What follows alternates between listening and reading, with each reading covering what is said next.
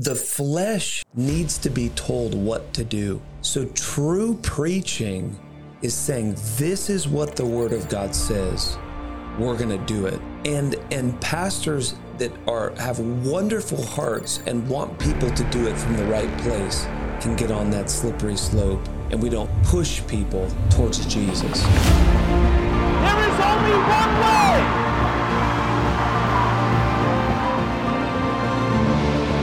There is only one God. There is only one door, and his name is Jesus. You can daily experience the power of his resurrection in you and through you.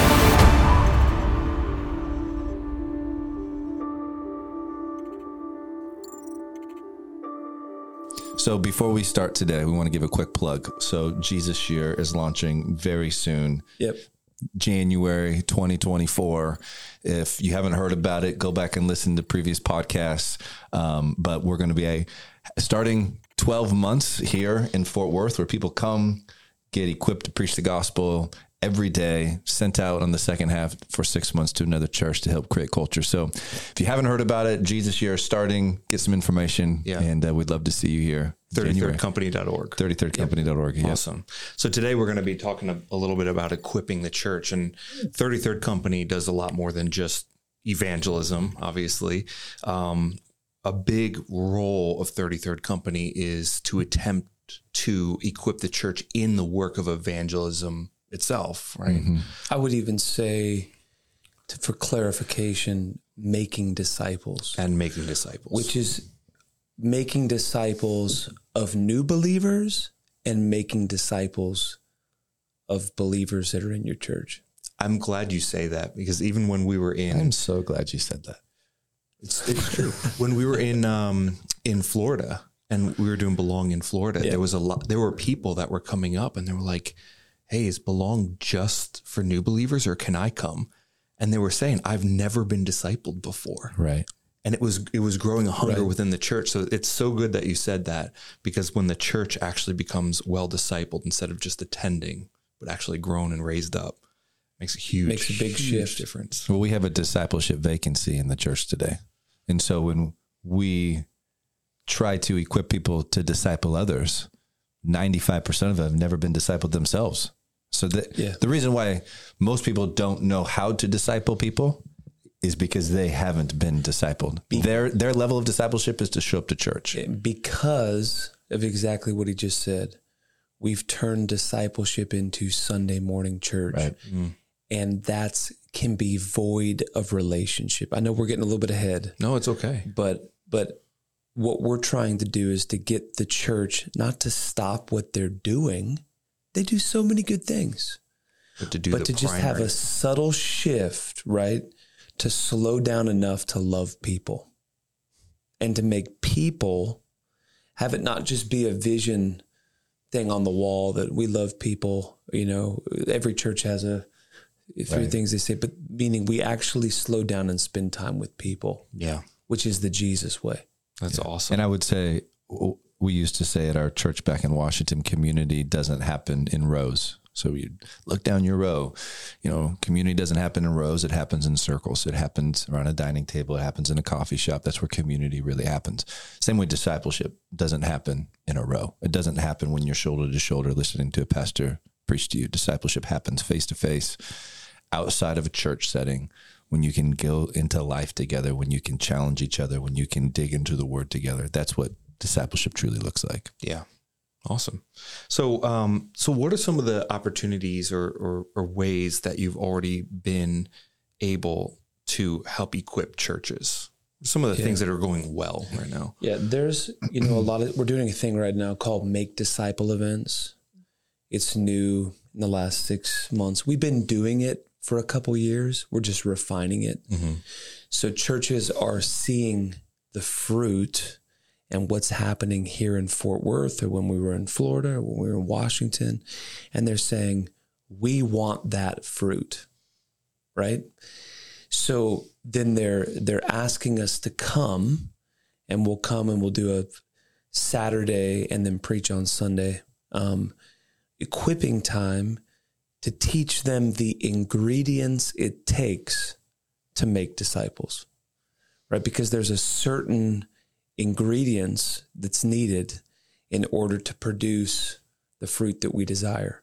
So what we're helping churches see is you're desiring that.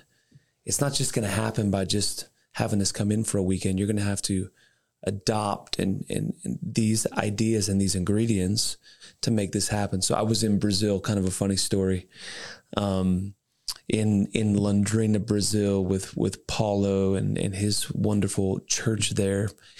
And it was the first session. I said, is there anybody in here that bakes? And one guy in the back goes, me. I'm like, what do you bake? And he goes, coconut cream cake. And the whole place just goes, oh, like seriously, every person. So I said, who in here has had it before? And they're all like, yeah. And then I made a statement. Who's ever helped him make it? Silence. I said, so you all like the fruit of the cake, but none of you like to actually do the work of making the cake. We're here to talk about making disciples. You're not just going to enjoy the, right. You got to. So we're helping churches right now do this. There's different challenges and we're learning as well. But right now, one of the primary things we're doing is make disciple events and helping shift the culture of a church to really step out and engage their culture, the community around them. Have there been some, I know you've done a few at this point, and you've also spent some time with some of these churches, but especially as you're going for a shorter period of time, but pouring in the same ingredients you did over a long period of time, what are some examples of that going well? Like instances when it's gone really well received, church was ready. Yeah, I think Brazil is an example of that. Mm-hmm. I think Real Church is an example of that as well. Went out there at the beginning of this year, and the church was ready, and it was like in one day, because the soil was prepared, and they didn't have plan B or plan C. Right. It was plan A. Jesus said, make disciples. Mm-hmm. We're going to count the cost. And because that was their attitude, when we came, I think there was 50 plus people that signed up for the Make Disciple event. Yeah. Pastor David was able to build a team of 20 people to do a weekly new believers group. They're calling it Belong. They've adopted the name that we use. And he sends me weekly updates. 18 people just went out. 3 salvations or 5 salvations, 4 people being discipled. They had a breakout of like 8 salvations one week. And because they didn't have another plan, and they said, we're going to do this no matter what the cost. This is what Jesus told us to do. Month after month after month, they're consistently growing and they're getting breakthrough. So that was a great example. Also, Brazil, very similar. They were like, we need this. We've got to have this. We have a massive city and we're not producing the fruit that we know we're called to do. And the fruit really that you're seeing with 33rd at Mercy Culture or in other places we've been. So in those instances where they're ready and they don't have another option, mm-hmm. and they've kind of come to the end of other options, and this is what we're going to do. That's where we see great fruit. Awesome. Come. So, so what kind of challenges have you seen? Like, have you had instances where there's been a desire for you to come either by the leader or by some people in the congregation? Are you meeting any obstacles along the way, or been to places where you're like, man, that didn't go as we were expecting? I'll just share a story from a couple of years back. We had a pastor in a neighboring community. We were pastoring in Washington and met with him probably 20, 30 minutes from where our church was. And he was asking the question, how do we get what you have? How do we not only get the presence of God in our church, but how do we create a passion for people to go outside of the 4 walls of the church? And I just felt like as he's asking me, I felt like the Lord was like, tell him he's going to become very unpopular if he wants to do this. And he's going to be misunderstood and he's going to lose people. So I told him, I said, well, I just felt like the Lord wanted you to know that if you want to recreate what we have, you have to be willing to lose some of your people in your church, become unpopular in your community, and it's going to be very uncomfortable for you. And he literally says the words to me, well, I don't think I want to do that. So church is not meant for us. It's not meant for people. It's meant to honor the Lord. And so when you try to create a church environment that's all about making people feel comfortable so you can grow in numbers, well, no wonder you're not going to want to do evangelism and make disciples, because it's very uncomfortable to go do evangelism and do outreach and make disciples. You have to change a lot of your life. You're going to have to die to self. You're going to have to break through fear. You're going to have to definitely run through pride and being uncomfortable. So one of the biggest obstacles, in my opinion, is that we have such an apathetic, passive approach to church or to a believer, where it's like we just have this narrow focus. I just got to make sure my life is good. I want to make sure my church is good and healthy. And those are all wonderful things. We all want a wonderful life. We all want our churches to be happy and healthy and love Jesus. And but I would say there has to be this foundation of realizing, look, I'm going to die to self. I'm going to pick up my cross. Like this is a daily death, a daily dying. It's like we tell our Jesus year people, or we tell our 33rd people, like, we die together. This is what we do. And when you want to follow the Lord, it's a daily death, and realizing I'm not here to promote my agenda. I'm here to lay my fears on the altar, my pride on the altar. And when you get to that space, it's not just that evangelism grows, it's the fruit of the Holy Spirit begins to develop. Yeah. The presence of God shows up, because he's like, now you're not here for yourselves, you're here for me. So I wouldn't say the foundation is getting a value for evangelism. The foundation is death to self and getting a value to everything I would do. I want to please the Lord. When you have that focus, it's really easy to adopt evangelism. Yeah. When your life is there to please the Lord, it's really easy to adopt discipleship. It's really easy for your family to live in a discipleship model, because your life is there to please the Lord. So you're saying there's some who they literally count the cost and go, nope, too high for me. I would say, yeah. Or as if it's optional. And varying degrees of that, right? Yeah. Every leader, every believer is counting some cost. Generally, it's their reputation on social media, where somebody in Iraq is counting their life as the cost. So we've so numbed our emotions and our feelings of what we're willing to tolerate. So you have that perspective, which is a large majority. Another element that I've seen in churches was just with a wonderful, again, this is not a salvation conversation, right? Or any of those things. We understand that we are very driven people. Okay, so we're pretty driven. We're going to do what Jesus says to do. I was out at a church this past year, wonderful pastor.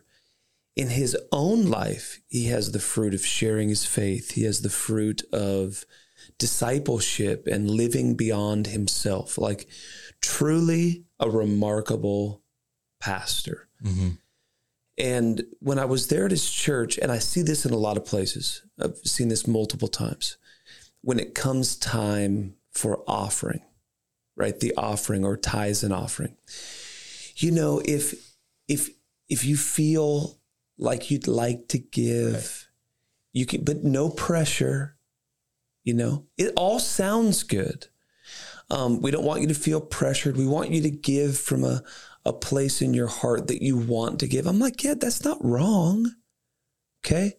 But there's Christians in that room, right, that need to give because they're robbing God if they don't give him their tithe. So it's almost like this passive leadership where I'm not really leading you. I'm keeping you like a baby. I'm holding you. You're just going to remain a toddler. I'm not going to push you. So when we begin to talk about, okay, what does it look like to birth, same church, same pastor, to birth a new believers group? He wants this. He brought us in. He invested in getting us there. It was a wonderful weekend. At the end, we're like, what does this look like practically? He goes, well, I just don't want anybody to feel like they have to do this. And I'm probably not going to start for a year until we can find the right people that have a heart for this. And I'm like, nothing that you're saying is wrong. And it sounds so loving. But my mentality is, okay, we serve Jesus. We lay down our lives. We're going to do this. Like, we're gonna make disciples in our city. So it's this subtle thing of, then what we're actually doing is we're creating a church that's people-centered. It's also the same response that we have when the government tells us we can't meet for church or you can't sing in church. Mm-hmm. So I would say it's the slippery slope of being wrong. Maybe the heart behind it, but I might say that's a very dangerous thing to start promoting. And I don't want to make you feel like you don't have to read your Bible. You don't have to worship. So it's a slippery slope when you start going that direction. Because your motive is not, you're like, I want you to do it because you want to do it. Right. But you don't want to be manipulating. The flesh needs to be told what to do. Mm-hmm. So true preaching is saying, this is what the word of God says. We're going to do it. Right. And pastors that have wonderful hearts and want people to do it from the right place can get on that slippery slope, and we don't push people towards Jesus. It's actually where we start tolerating sin. Right. Where righteousness and holiness becomes very muddy. And there should never be muddiness in righteousness and holiness. It's where you start to be like, where can I toe this line? Right. I think you said it clearly, though. It's basic it on how comfortable are you? What are your feelings telling you? And as soon as you go down that road, your feelings will lie. Who wants to disciple somebody all the time? Who in their flesh wants to go out on evangelism? No one's going to raise their hand. No one. They're like, I want to stay comfortable. I want to hide. I want to just be. That's why I say all the time, okay, you're in this room and you're saying evangelism is not for me. You're right. It's not for you. It's for the thousands of people in your city that need to know Jesus. The fact that it's not for you is the reason why you don't like to do it. Mm-hmm. So it's these finding a way to motivate the church to do it in a way that's loving and honoring and caring, but saying this is the standard of the Word of God. And people are looking to be led. Yeah. People are. So let's lead them. Well, what did Jesus say? What was his instruction on this? Follow me. And I'll make you fishers of men. And go make disciples. Go make disciples. I love the analogy of Peter in the boat. Peter gets out of the boat, goes and walks on water to Jesus, sinks and falls.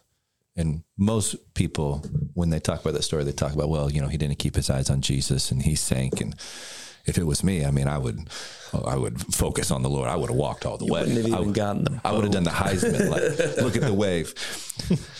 But we never talk about the 11. Like the 11 stayed in that boat. Right. I mean, if I was Bartholomew in there and I saw, let's just call him Bart for short. If I saw Barty, if I was Barty and I saw Peter sink, I would have been like, put me in, coach. Like, can I try? But they didn't. And this is such the culture in the church today where we've got one person who's like, man, I'm going to step out, and then they fail or something happens or that person didn't get saved or they do the outreach and only 2 people came to the Lord or they do a belong and only, it starts off great. And then and they look at me like, man, I'm not going to make that same mistake. I'm going to stay in the safety of my boat. And it's like, man, I would rather sink in the waters of impossibility than die in the safety of that boat. Like Jesus is there. He didn't call Peter to him. Right. Peter said, can I come? Jesus is like, come, like you have everything you need to come to me. Just get out and walk on the water. Too many people are those 11. Yeah. I think too, we've toiled all night and we caught nothing. Right. So I think there's a lot of pastors that are like, okay, we've seen a lot of these things. Mm-hmm. And they've done, I honor pastors. I love pastors. And evangelism is a piece to the whole puzzle. It's not the whole thing. Right. But they're like, I've done the back to school bash. I've done the Christmas present giveaway, all things I've done. We've done Hope in the Park. We've done this. We've done that. We've toiled all night. Right? But Jesus says, put down your nets. Right. Yeah. Nevertheless, there's a supernatural catch that's coming. And I believe that God has given our ministry keys and tools that are unlocking the harvest right now. So I'd say to pastors and leaders, look at the fruit that we're seeing and put down your stinking nets and believe God to do it. And then challenging them. I love the ones that have worked. David at Real Church, he's giving a day to go out and to make disciples. Paulo at Logos Church, he's giving a day to do this. So we as leaders have to lead by example. And we are so weighed down in the church with meetings, and they're not all bad. I understand we got to have meetings and administrative stuff and things like that. But at the end of the day, we as leaders have to take responsibility and step out and do these things. I think that's another barrier. We're just too busy. Yeah. And I would say there's this spirit of competition in the church as well. You got these fivefold people operating in different aspects of the fivefold ministry. And the pastor looks at the evangelist, and the evangelist looks at the pastor, and they don't get each other. And so there's this there's this challenge, why didn't you recognize me? Well, I don't understand you. And then you got the intercessor over there, like, I should be one of the fivefold and I'm not, and they're angry at everybody. And so it's each side recognizing and walking in humility to say, look, I want to honor you. It's the pastor looking at the evangelist and say, how do I steward you? How do I embrace you and love you? It's the evangelist coming in and both submitting their gifts to one. So it's collective effort to say, just as you said, evangelism is not the whole package. It's a piece of the whole puzzle, and it should be incorporated. I'm glad you mentioned that. I was talking with Caden yesterday about this, and I said, I'm your brother. I said, I have elder brothers. I'm essentially your elder brother here, but I don't answer to any person for my actions, but I will give full account for my life when I get to the Lord. And whether it's my conversation with you or anything else I do, I don't have a competitor on earth. I only have whether or not I did what I was called to do. And that's what I'm responsible for. And yeah, it is weird when we get a spirit of competition in the church, because essentially we're saying, I feel like I need to put my measuring stick up to yours instead of you putting the measuring stick up to the calling that you were called to. Well, and I would just say too, an unsubmitted evangelist is a dangerous evangelist. Right. So if an evangelist is saying, well, I'm just not valued, they're just not listening to me. An unsubmitted evangelist, you're destructive. You will destroy. You're a bull in a china closet. Yeah. Just like an unsubmitted pastor is dangerous.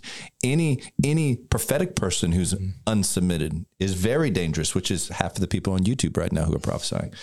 So let's be very careful. Your church or your community that you're part of may not understand you today. They may not be completely receptive to you today, but you must honor, you must stay submitted unless the Lord removes you. But I think we have this issue with a lot of people who are trying to force and push, and they don't stay submitted, they don't honor, and it continues to create a greater divide in the church. We're like, well, that's why we just don't do evangelism. Look at that. He's just another one of those evangelists who's acting crazy, doesn't submit. It's all about him, and it's dangerous and destructive. Yeah, which is not it's not the culture of 33rd at all. No. I was with Pastor Les, Waco pastor, having lunch, and he said, when I spoke on evangelism to the staff at Mercy Culture. And he said, what was so different about you is you love the church, and it literally comes out of you. Yeah. He said, so when you were speaking, it was balanced. It was now, if you could look into my heart, it's like burning fire. But I have meekness and self-control to be able to go, even though I want to shout right now, I understand, the need for the apostle, the need for the prophet, the need for the pastor. Well, I'm out 5 days a week in 2024, bringing more people in. There's pastors in our church that are working on broken marriages. Right. We need that. Right. That's why you're going to hear us say, don't stop doing what you're doing. Just simply just shift a little bit, and you're going to begin to see the fruit that you're looking for. Yeah. And I would add to, if evangelism for you or your church looks like getting people saved on a Sunday morning, you don't have an evangelism culture in your church. Because evangelism gets outside the walls. If Sunday morning is the primary time where people get saved, you do not have a healthy evangelistic culture in your church. So when we talk about action items, like if you're like, well, so what do we do?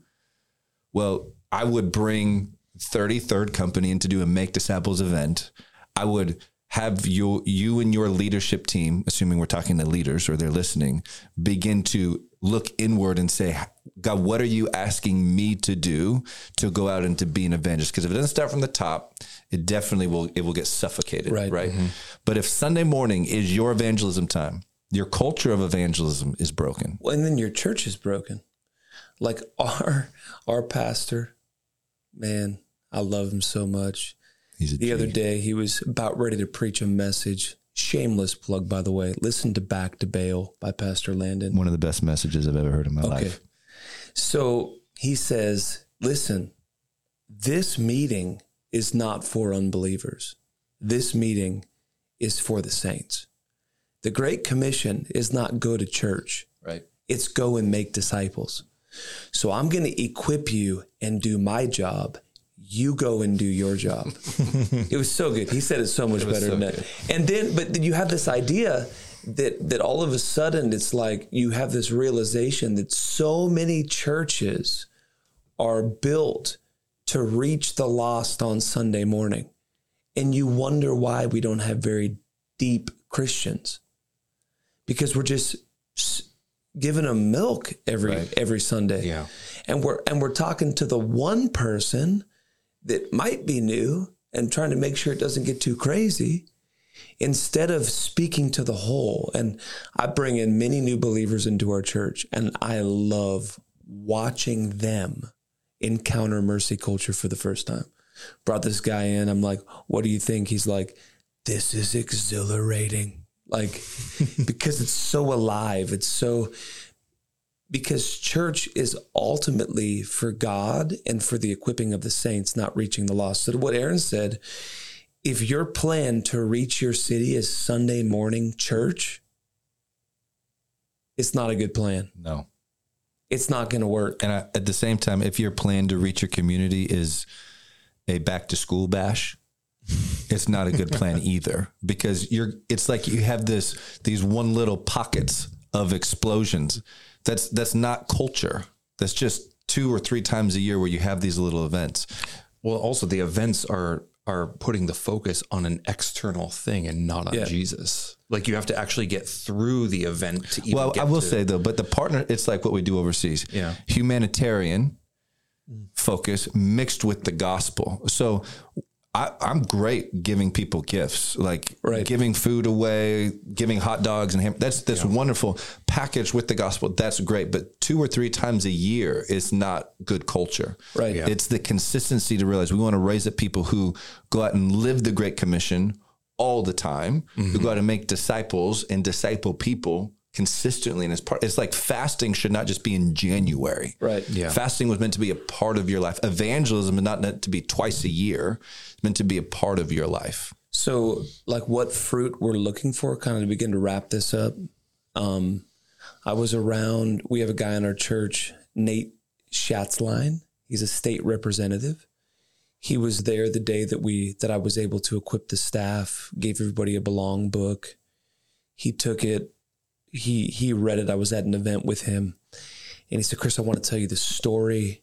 I was out, I believe he was at a park with his son. his son, his little son, is sharing the gospel with this other person at the park and leads them into a prayer to receive Christ. He said, when I got done reading your book, he said, this is the key. He said, now when I walk through the state capitol in Texas, I am thinking, I need to share my faith. Right. He didn't come to me and say, Chris, after I read your book, I thought, I got to be at Belong. Right. Or I've got to go on an outreach, or I've got to go on a mission trip with you.